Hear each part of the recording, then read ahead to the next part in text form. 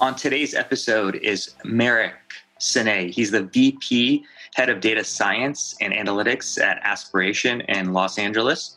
We're going to go over career paths, what data analysts need to do to keep their careers moving forward, and how to build diverse teams.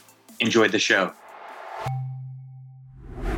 Marek, thanks for joining. Feel free to tell the audience a little bit about yourself. Hey, how's it going, everybody? So my name is Marek Sine. I'm VP, Head of Data Science and Analytics at Aspiration. A little bit about myself by way of introduction. Academically, background, PhD in statistics, master's in statistics, and master's in economics. I've been in the broader financial services industry over 10 plus years, various different quantitative roles, econometrics, data science, machine learning, modeling. Started from the ground up with my sleeves rolled up deep into data, model building, predictive analytics, and rose through the ranks. And now I'm managing and building and leading teams, data science, data analysts, and I'm happy to be here on the show. Awesome. Yeah, you have great background. Definitely a smart guy to say the least. So, I know we wanted to get into kind of what you guys are working on, the interesting parts and what you can share. So, kind of give us a high level overview of kind of the challenges and problems you guys are working on right now. Yeah, for sure. It's a great question. So what we're up to today, like some of the things that I want to really highlight, we're using predictive analytics and predictive modeling for identity and fraud risk. We're doing so in real-time environments using machine learning models, XGBoost, deployed into real time. And during our application process for opening an account with Aspiration, we're using this in order to identify good actors versus bad actors that we want to let into the platform. So that's some of the bleeding edge kind of cool stuff that we're up to. But it doesn't take away from all the blocking and tackling around analytics that we provide, from business intelligence, dashboarding, reporting.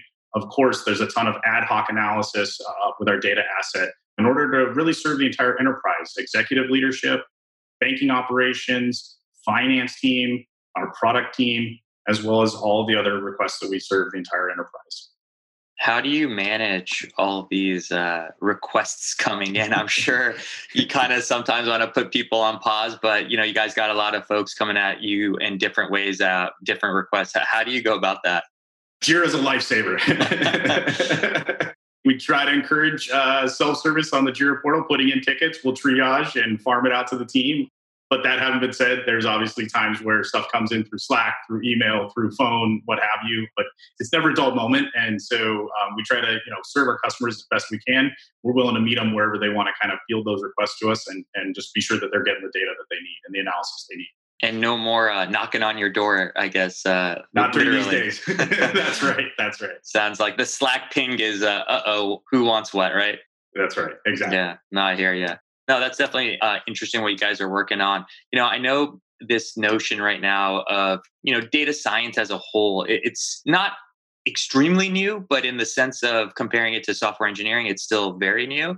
And I know there's a lot of ambiguity when it comes to, roles and responsibilities. And I know kind of I don't know if it's officially catched on, but the citizen data scientist, kind of this pseudo data analyst, that's kind of a hybrid data analyst, data scientist. So I wanted to get your thoughts on kind of the current state of, data analyst and kind of just let's start there.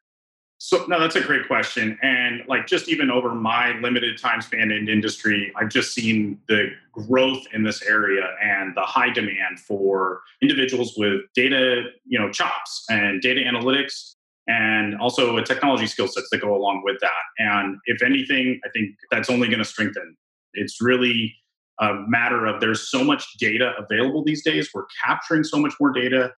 It really then begs the question of the right individuals with the right skill set, the right mindsets in order to tease out the inference and the signal really that's buried deep within the vast amounts of data that we're capturing these days. I think conceptually still it's kind of the hierarchy. It's an analyst, then a data scientist. And I personally don't always think that within an org, depending on where it's at, that's necessarily the case. Sometimes analysts are more important than a data scientist. And I think that's kind of the stigma that's there. I mean, do you see that? And what's your opinion? Because I know, everybody's always very focused on technically, but, sometimes I think, personally you have feelings, and you kind of get this sense of like, am I less important? But to me, I definitely don't think that, but I'm just curious. I'm sure there's people that might feel that once in a while. So I'm just curious what your opinion is. Right. Yeah. No, fair question. I would caution folks to think about it like in a hierarchical way. They're two different functions, but that having been said, there's a ton of overlap. It's just a classic kind of Venn diagram with your ellipse in the middle of the football. Ton of overlap between a data scientist role and a data analyst role. A lot of bleed over. And I don't really think about them as hierarchical. They're really complementary in my mind. So I know that there's maybe that perception, but I've met really strong analysts and they just really don't have an interest necessarily in machine learning or predictive analytics, but they're really solid analysts. And that's really something to be proud of. And that talent set is really a unique talent set. So I wouldn't put them in the hierarchical phase. Every role has its responsibilities and it's critical to success, and especially on data teams. It's not just scientists or machine learning engineers. It's a team effort. I guess in that sense, where do you see kind of data analysts as a whole, kind of that role evolving to? I know there's a lot of tech that's always changing, but where do you see kind of that role evolving? And what do people need to do if they're in that position to kind of make sure that they're staying on the forefront? Yeah, great question. So I really think about data analysts. They're fastly becoming the sages, if I dare say, the oracles of enterprises. They are the go to when leadership needs to make business decisions, but in a data driven fashion. The very first group and teams and people that they turn to are the data folks. And that includes really solid data analysts. And, just kind of circling back and tying in with your last question, for me, it boils down to a personality type that really drives that. I've met really great data scientists who maybe they don't have an inquisitive nature, and then vice versa. I've met data analysts that just have an inquisitive nature that really want to peel back, go one layer down, another layer into the data asset. That really is where the differentiator becomes important. So you feel like that key distinction is that inquisitiveness, right? From being an analyst, a scientist. I mean, technically they're doing a lot of similar work, but for you personally, you feel like that's where somebody needs to make that decision, whether they're that person or not. Right, exactly. And let's frame it up this way. Somebody may have read, elements of statistical learning front to cover and they've memorized the entire book, and that's great. If that's not also coupled with an intellectual curiosity and a inquisitiveness around the data asset to continue to push further and further and deeper down in, then I think there's some room for improvement there. Vice versa, somebody may have, no exposure to, kind of the formal machine learning, predictive analytics, but it's just really that personality type that's that intellectual curiosity and just willingness to continue to push into the data asset further and further in order to really uncover the deep insights. And from your experience, the analysts that you feel like have done a really good job in being inquisitive, there's that notion of you can be too inquisitive and the curiosity kill the cat, and you can borderline be annoying. So how does somebody straddle that line of, not pressing people, but also pressing people to get what they want and also kind of ask the right questions to get to the right data? Yeah, great question. And so the next thing that I'll highlight would be business acumen, is that knowing when I've delved deep enough into this problem, I've uncovered as many layers as I can, but keep bearing in mind the business acumen. So staying laser focused on the key goals and objectives of the business in order to come up with a data asset and inference and insights into the data that can provide business with those decisions that they need to make from that data driven standpoint. So it's business acumen coupled with that inquisitiveness and that intellectual curiosity. Yeah, what would you say? There's some analysts and I think even some data scientists that could probably benefit. So, you're technically strong and you get it. You understand that you need to be stronger from a business perspective. But then you're like, okay, you're looking around for help, for a lifeline. What advice do you have for people to strengthen that side where everybody knows it needs to be there, but there's not a lot of information out there to improve it? Yep, no, that's great. And I think that really comes from, it's that domain expertise, becoming that subject matter expert at whatever shop you're at. Almost always when we do, at the beginning of the year, we set out goals for the year, almost perennially every year. And it's actually on my goals too, which is learn the business better. Usually our technical chops are pretty, yes, hey, I want to go learn how to use PyTorch. Great, that's a good one. But what has to also be in there in that key goal for that objective for that year is just learn the business better. And anybody who comes to you and just says, no, I know this business in and out, I don't buy it. We can always go further and learn more about the business. So how do you accomplish that? There's not a course. I mean, you can't generally, because it's shop specific. It's engaging with the different folks in the enterprise. Don't be siloed up. Make sure that you engage with the product folks. Make sure you engage with the finance folks to really kind of delve in and understand, what is driving the business. There's a really quick anecdote. I came straight out of grad school. I was lucky. I landed a great role, quantitative role at Bank of America. One of the directors kind of was working with me and I'm pounding away coding and he's kind of looking over my shoulder and he's amazed at the cool things that I'm peeling out of the data. And I'm like, do you see this? Do you see this? And he's like, this is great. Like, this is great. Keep going, keep going. He paused a moment. He goes, Merrick, do you know how the bank earns money? And I kind of had to say, I think so. I have, smart guy, I'm pretty sure. But you know what? I didn't have that course in grad school. Do you mind kind of sharing with me? And I think it's those moments where you engage with people who can share the business insights. It makes for a more holistic understanding of the business and it adds value to the analysis that we perform as data analysts and data scientists. Yeah, no, I think without a doubt, when you're able to tie both sides, I think the eyes that you look at the data and the questions that you're looking to ask or ascertain, just the quality improves amazingly. I do think one thing that I've heard as a suggestion, and I don't know if you guys do it, but literally saying, hey, we're trying to have an initiative where my team is trying to understand the business better. So I guess now it wouldn't be lunch and learns or, having lunch with, some member of the product team or, engineering team or whoever. But that could be something that I think really helps. And I think, if you're a data analyst or scientist and you reach out to anybody in any of those departments, I mean, I'd be hard pressed to think they don't want to improve your understanding of the business. You just have to ask. And I think that's the thing people fail to sometimes do is they sit in the corner and I need to know X. They're just a little bit gun shy to just ask. Yeah, for sure. And that requires, on the flip side, it's like the other business leaders is being proactive and reaching out to especially people who are coming in and they're onboarding, let's link up and spend some time. And especially nowadays, what I found, I'm having to force the water cooler conversations by calendaring them up because they don't happen organically in these times. So are you guys doing more, I guess, more formal touch bases? I mean, I'm sure you're getting pinged a lot more than you would when you're in the office, but what are you doing, as you said, to kind of stimulate the group, kind of collectively getting together and discussing things? Yeah, for sure. So I think it's both formal and informal. I don't like overloading the calendar with too many unnecessary meetings, but we obviously have the team meetings, we have the one-on-ones, but then obviously the ad hoc pull-ups, the drive-bys, so to say, just really trying to be generous with time, especially for those that are, they're more junior, they're learning and they want to ramp up. That's how we force multiply. That's how we build a stronger team altogether, which is knowledge shared. It does the enterprise some good. The amount of knowledge that's kind of locked up in my brain, it does the enterprise some good. What really benefits is where we begin to share that knowledge and disseminate that knowledge across the organization. That's where you kind of see that force multiplier. I agree with that. I think getting what's in your head out, it's a lot harder than people think. It is very difficult. If you try to actually sit there and write down kind of the process you go, especially in your position, just managing, you'd be surprised at, how many pieces of paper that's going to take over. But yeah, I think translating that into the whole of the group being successful, obviously is going to make you guys stronger than just one person. So I agree with that. Definitely. What's interesting, I guess, moving on to kind of tying in for you, I know building a diverse team is critical for success, but also kind of making sure everybody's fitting the right pieces.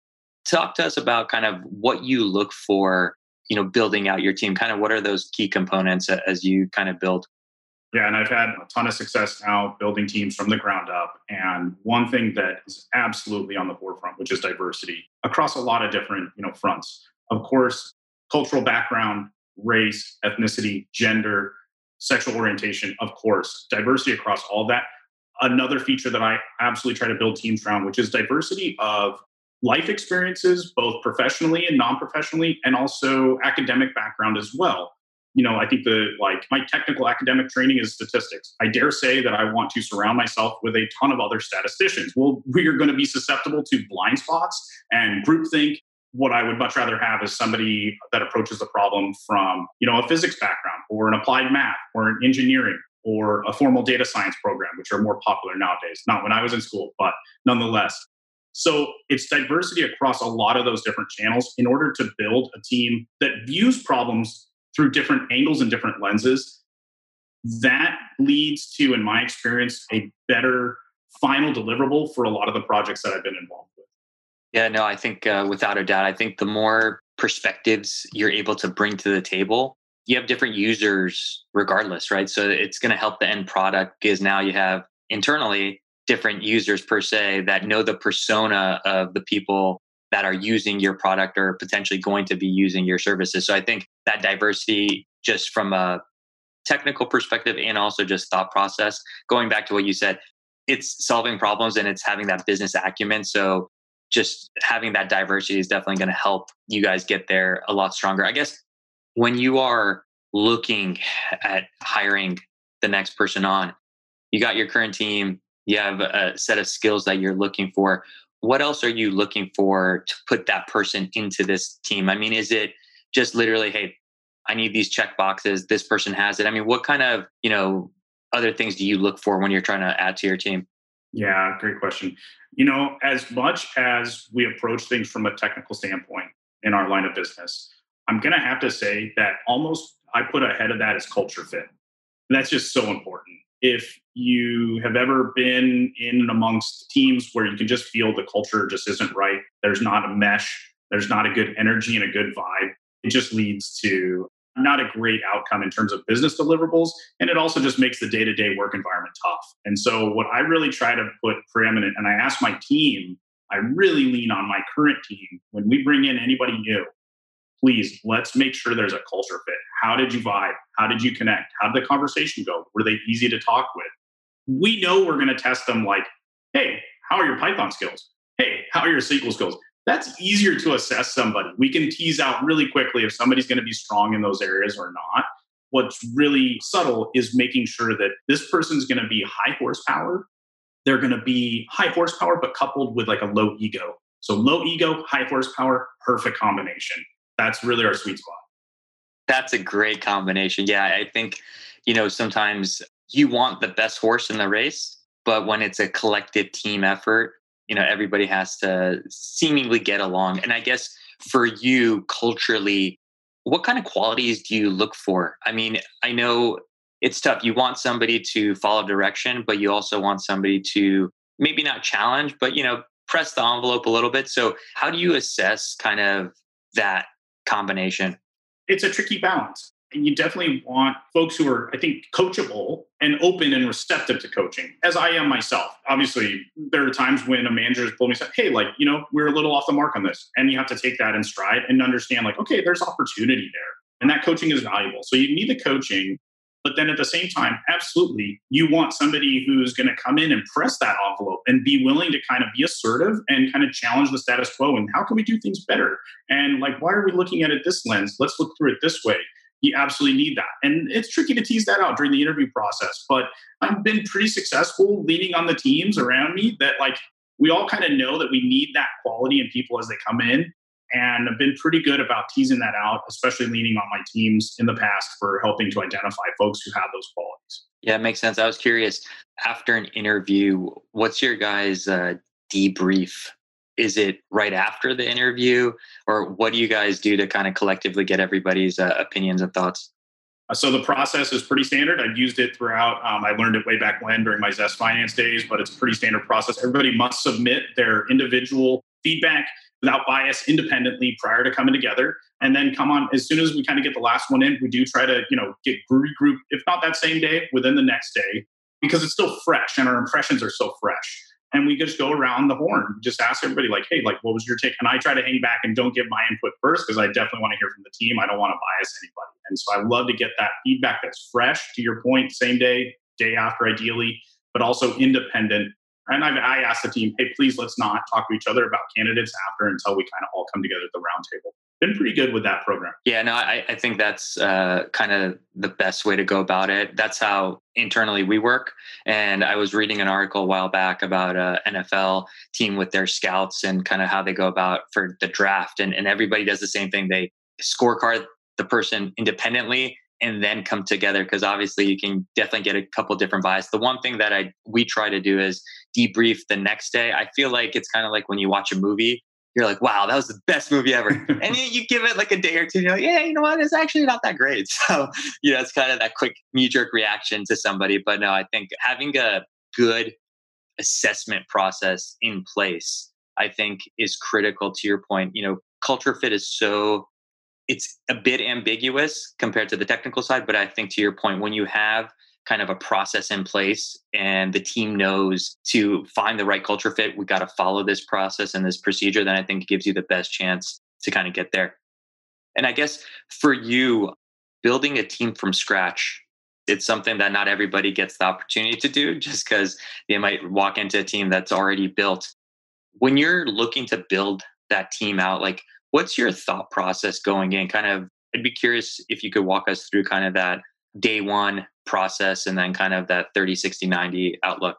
Yeah, for sure. I think, like first and foremost is just getting a read of the lay of the land and finding out what are, the requirements.